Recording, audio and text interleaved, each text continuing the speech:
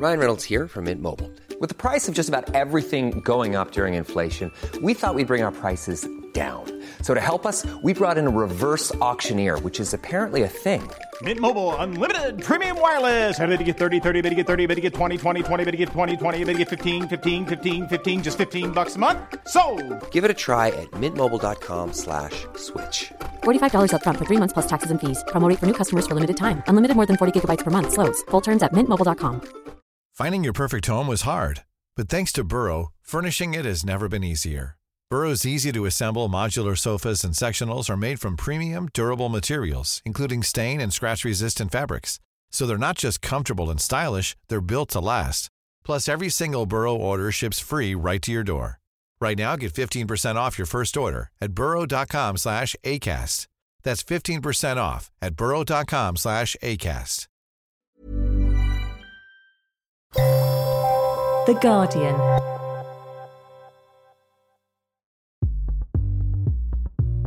So you're basically our birthday tech correspondent now. No, wait, it's the other way. Tech birthday. Yes, tech birthday. All of the tech for your best birthday party. That's me. Alex Hearn is not actually The Guardian's tech birthday correspondent. He's the UK tech editor. But he did join me in the studio to chat about a pretty pivotal anniversary in the tech world. 30 years ago, in March 1989, Tim Berners-Lee sent off the proposal for what would become the World Wide Web. I'm Jordan Erica Webber, and this week, the inventor of the web reflects on what he could have done differently all those years ago, and what we should all be doing now to make the web a safer and better place to be. And later on, Elle Hunt joins me and Alex as we relive some of our earliest memories of using the web. My username was misspelled. What was Number one. It was attempting to be Behemoth, which was a... Oh, that's a difficult word for an 8-year-old to spell. Classic Alex. A monster type in Final Fantasy that it was named after, and it ended up being Behemoth. So that was great. This is Chips with Everything. Had you ever met or talked to Sir Tim Berners-Lee before? Yes, I met him a couple of years ago. We spoke in the South Bank. Actually, maybe it was even last year, because I think we talked about Cambridge Analytica a fair amount. You know, he's always had a little bit of an irritation at the way his big, open, lovely platform for democratizing access to information has been a bit gobbled up by a few large companies. And that was what we spoke about last time, and that was what we spoke about when I talked to him again this month. What is he up to these days? So, a lot of things. You know, he's one of those people who has his finger in many pies, although he's not that classic benevolent dictator that you often get in large open source tech projects. He nonetheless has a large sort of ceremonial and leadership role in the continued development of the web. But he also is running several attempts to try and return to that spirit of openness and accessibility. The biggest of which is a project he's got called Solid. It is an attempt to come up with a way of having a sort of open and useful approach to data gathering on the web, which is controlled by the individuals rather than controlled by companies like Facebook and Google. There's obvious benefits, I think, to that, and it's easy to see what his motivation is, which is kind of clawing back some power to a more democratically accountable way of using it. 30 years ago, however, Sir Tim was just Tim, a man who wanted to fix a niggling problem facing many in the scientific world. So 30 years ago, he was a computer scientist at CERN, the physics laboratory on the French-Swiss border. The web was born out of his work there, out of seeing that physics, and particularly high-energy particle physics, most of your work is spent in huge collaborative groups trying to analyse it, trying to work out what is interesting, what's important in this data.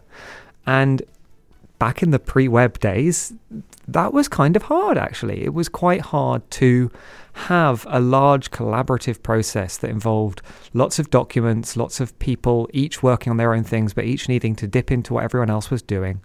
Yeah, so what was his solution then, the original solution for tracking these projects? You know, like all of these things, it was evolutionary rather than revolutionary, actually. It was building on an idea that had been bubbling around computer science circles for a few years before of hypermedia, hypertext, this idea that you could have text that linked to other text. it sounds weird to say that because we're so used to linking being a verb that we used in this context. But back then it was very much capital L. It was like a link in a piece of text that you could click or type a number into, and it would take you to another piece of text. And this was not a thing that happened, right? This wasn't a thing that existed. It was taking some of these ideas, melding them with a really important thing to the web that earlier hypertext projects hadn't had, which was a decentralized aspect to it. The links could go to other servers. He had a whole protocol, what we call the URL, for letting one document on one server link to any other document on any other server, creating an interconnected web of documents that link to each other. These were all fairly novel concepts back then, and it's quite hard to get across the weightiness of each of these nouns. A web with links of hypertext pages, but that's what it was. That was what the proposal was. Each of these nouns was new and important. Right, so it was novel, but isn't it true that it wasn't seen as particularly groundbreaking even at the time? The reaction from his boss was to scrawl across the top of the memo, vague but promising, and then ignore it. Sounds like my school reports. So actually, although we celebrate March 89 as the 30th anniversary of the web, it's perhaps more accurate to say it's the 30th anniversary of Tim Berners-Lee's first proposal for the web. In May 1990, Tim Berners-Lee added, May 1990 onto the date at the top of the thing, recirculated it, and just started building it.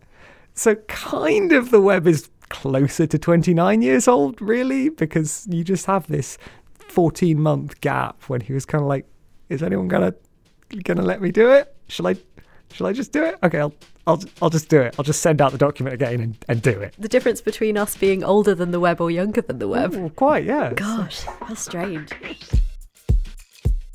Despite celebrating the existence of the web, I don't think any of us can ignore the fact that an awful lot of problems have grown in this metaphorical petri dish. For one thing, we now have the dark web, a part of the web that isn't indexed by search engines, meaning people can use it to keep their activities hidden. Not what Berners-Lee had in mind back in 1989. Even so, Alex told me that Sir Tim doesn't necessarily have any deep regrets.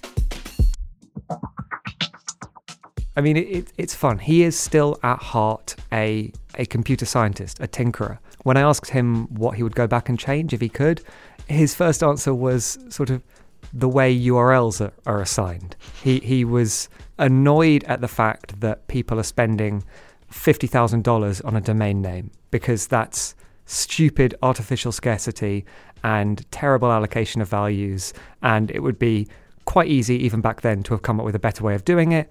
But as he said, the whole thing back then was done on this benevolent model. You went and you asked John Postel, one of the fathers of the internet. You went and asked him for a domain name, and he gave you a domain name, and that was it. And in an internet with a few thousand people, that's all you really needed. Now that doesn't work. It's a huge business, and that frustrated him. Such a computer scientist right, answer. Exactly. It is both an entirely reasonable answer, but also a very technical change he would make. It was a bit fun to have him go for these very specific technical changes after what had been a very wide-ranging conversation that I'd had with him about the potential harms on the internet and what we need to do to ensure another 30 years of the web, basically. Yeah, speaking of which, we covered Berners-Lee's Magna Carta for the web back in November, which is this call for governments, companies and individuals to sign up to protect people's rights and generally improve the accessibility and safety of the internet. So I presume he took this anniversary, this noteworthy anniversary, as a chance to make that call again. Exactly. And, you know, he made some very strong points about the fact that we have to be careful to distinguish various types of harm on the net. Some are just harms like that which comes from criminals and crime. Then there are, at the other end, things that he described as uncomfortable outcomes of benevolent aims. So that he was talking about stuff like pile-ons on social media, where you have people who want to tell someone who has done something bad that they've done something bad, but when there's 50,000 of those people doing it, you end up with a social punishment that is wildly out of proportion, Like Ronson's "So You've Been Publicly Shamed." Exactly. Yeah. Wildly out of proportion to the actual wrongness done. The thing I think he found most exercising was this middle category of places on the net where it's not crime, but it's not unknowable sort of mysteries of what happens when social networks scale. It's real problems that are kind of obviously going to come out of bad incentives. And so the one that he talked most about was the problems that you get with ad-funded business models, where the incentives for everything on the internet kind of get warped by the pursuit of this goal to maximize number of views if you're paid per view, number of clicks if you're paid per click, watch time if you're paid per watch time, or if you're making a video where you get an advert shown every 15 minutes. All of these various things which are not actually the incentives that lead to the creation of a healthy society. They are kind of orthogonal to whether or not society is healthy.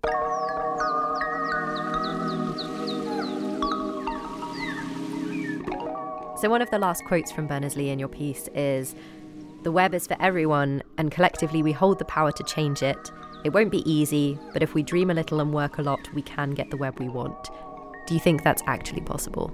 I think it is, because if web users is a way of saying 50% of the population of the earth, if they get together, they can change the web, right? It's a coordination problem. But it's true. We do hold the power to change this. Even in the grand scheme of things, minor coalitions of people have done quite large changes. We talked about Facebook a couple of months ago. Their user numbers have dipped minutely, but that's been enough to catalyse a huge swath of changes. Mark Zuckerberg spending 3,000 words on an open letter the other week writing about how he wanted to move to a privacy-focused social network. That's a tiny example of consumer activism having huge changes. One of the nice things about the web is small choices are quite easy to make. It's not like you have to drive an extra half an hour to a different town centre that contains a Sainsbury's rather than a Tesco to boycott Tesco. You type a different URL into a field. You can make these changes really easily, and they can have large effects on everything.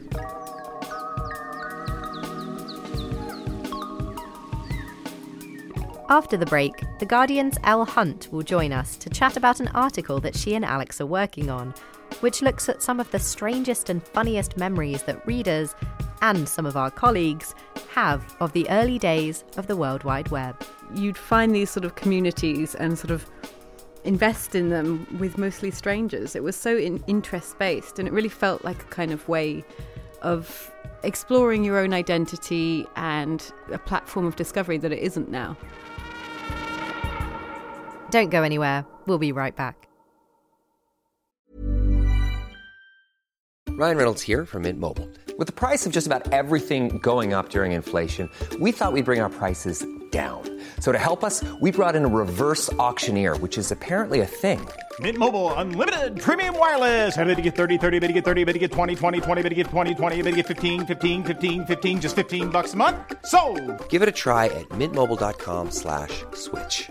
$45 up front for 3 months plus taxes and fees. Promo rate for new customers for limited time. Unlimited more than 40 gigabytes per month. Slows full terms at mintmobile.com. Finding your perfect home was hard, but thanks to Burrow, furnishing it has never been easier. Burrow's easy-to-assemble modular sofas and sectionals are made from premium, durable materials, including stain and scratch-resistant fabrics. So they're not just comfortable and stylish, they're built to last. Plus, every single Burrow order ships free right to your door. Right now, get 15% off your first order at burrow.com/ACAST. That's 15% off at burrow.com/ACAST.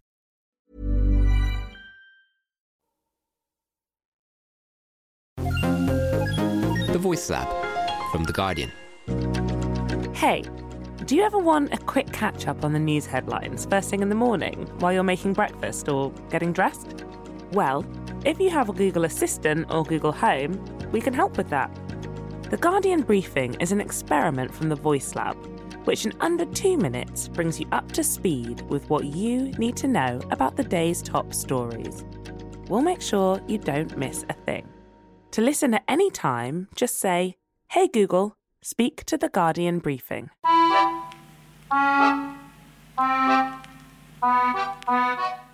Welcome back to Tips with Everything. I'm Jordan Erica Webber. This week, we're celebrating 30 years since Sir Tim Berners-Lee first proposed his plans to build what became the World Wide Web. Elle, thanks for popping in to join us. Thank you for having me. Before we chat about this piece, all of this talk of the history of the World Wide Web got Alex Hearn and Elle Hunt thinking about what we used the web for back when we were younger, and how it is, or isn't, vastly different depending on who you are. So they're compiling memories from people in online communities who wanted to share their stories. A lot of time on the internet and forums. Of course, the pair couldn't escape recounting their own earliest memories.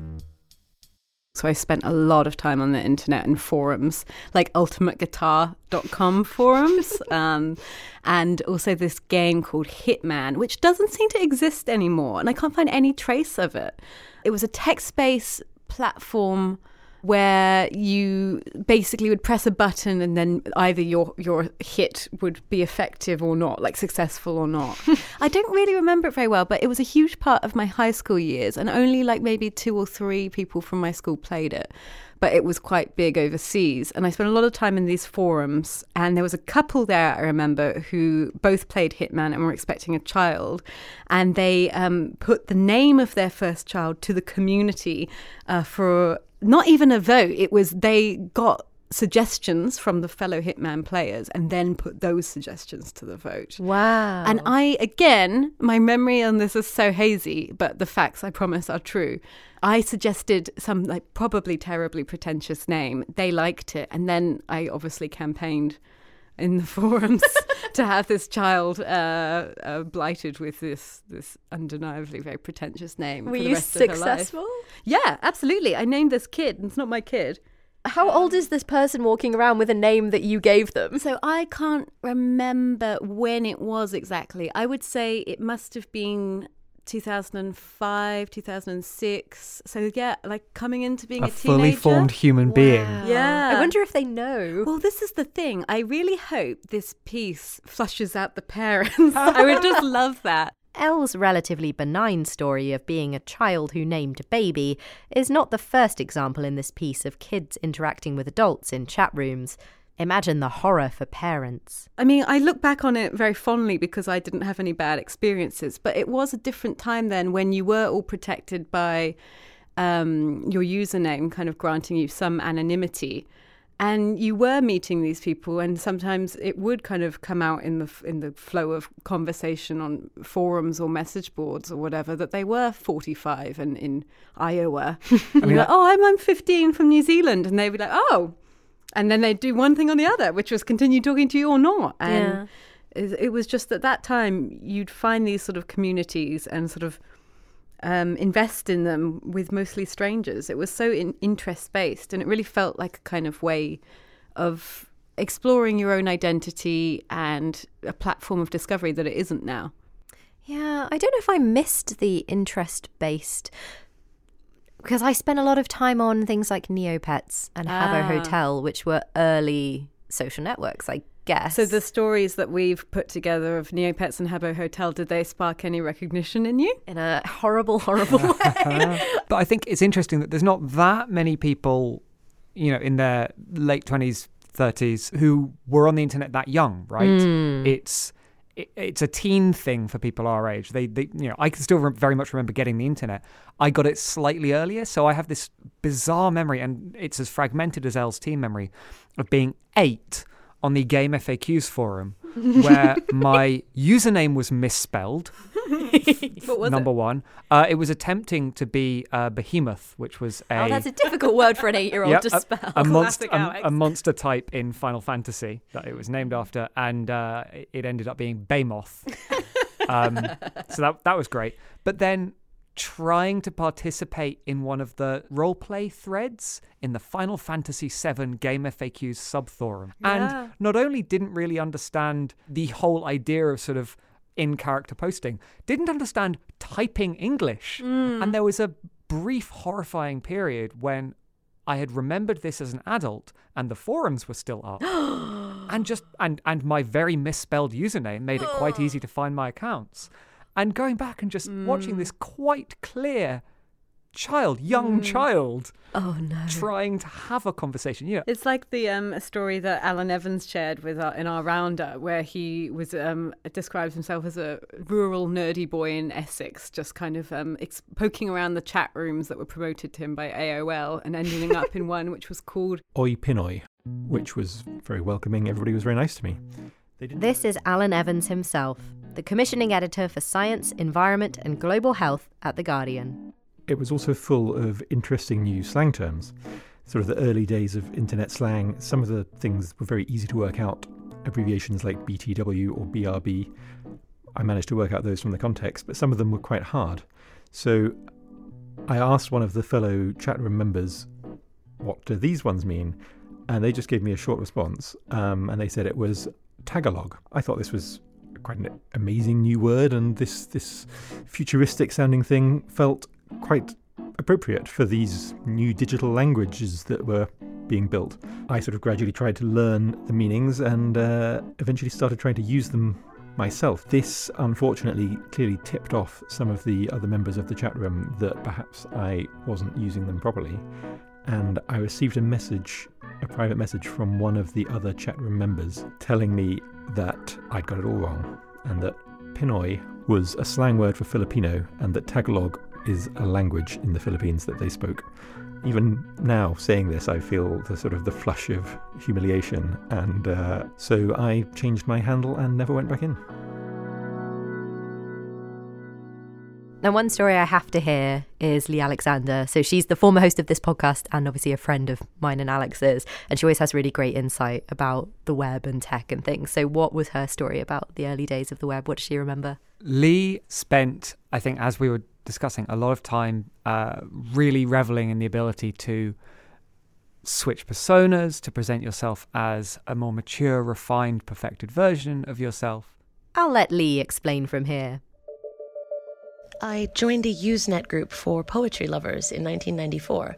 Because I was 14 years old and nobody in my small town understood me at all, I chose the handle Delilah and set about posting my groundbreaking original works. I tackled fresh, original topics like the recent death of Kurt Cobain, mostly as a ruse to convince everyone online that I was grown up.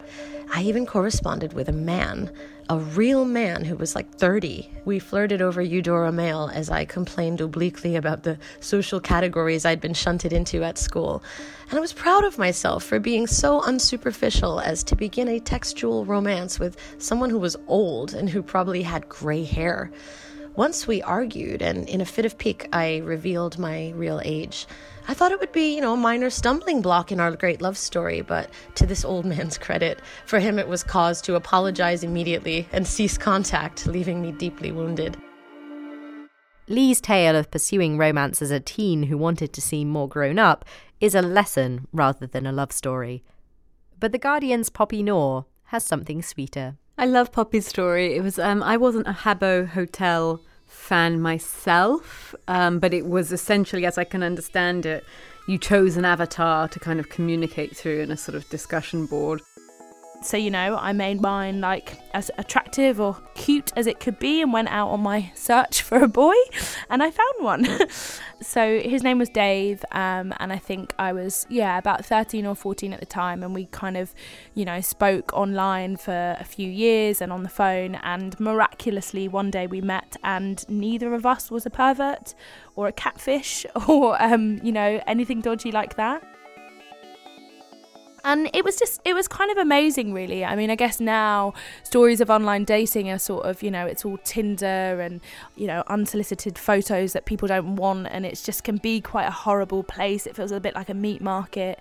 And I think that's something, back in those days about online dating was genuinely pure. I mean, we just kind of bonded over like rock music and, how we didn't fit in, we weren't mainstream enough. And we kind of genuinely built a friendship based on our personalities and like our chats.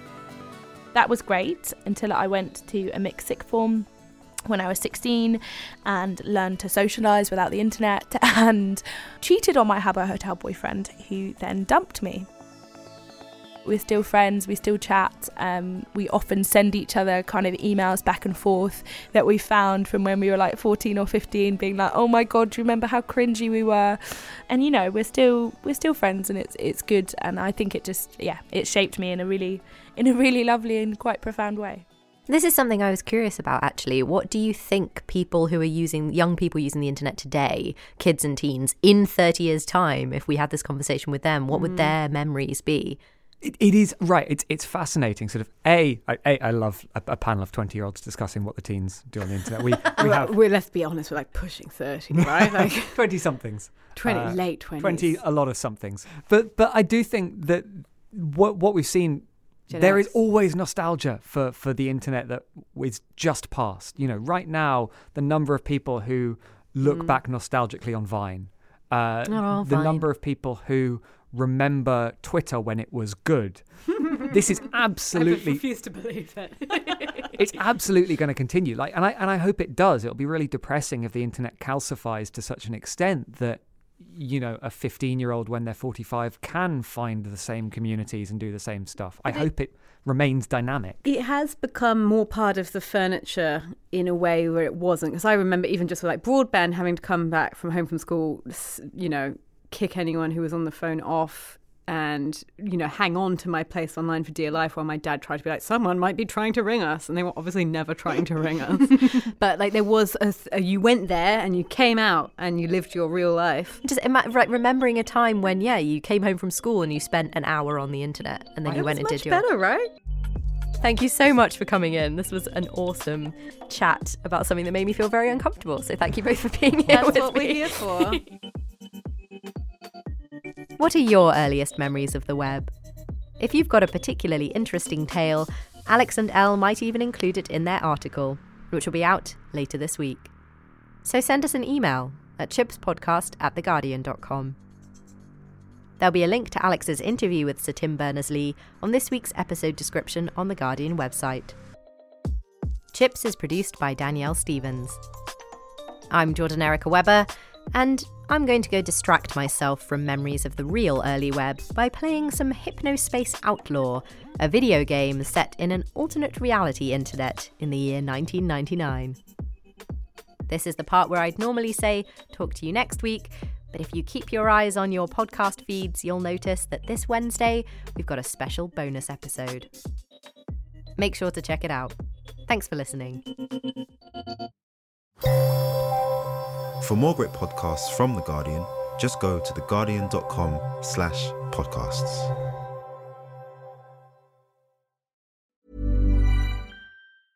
Spring, is that you? Warmer temps mean new Allbirds styles. Meet the Superlight Collection, the lightest ever shoes from Allbirds, now in fresh colors. These must-have travel shoes have a lighter-than-air feel and barely their fit that made them the most packable shoes ever. That means more comfort and less baggage.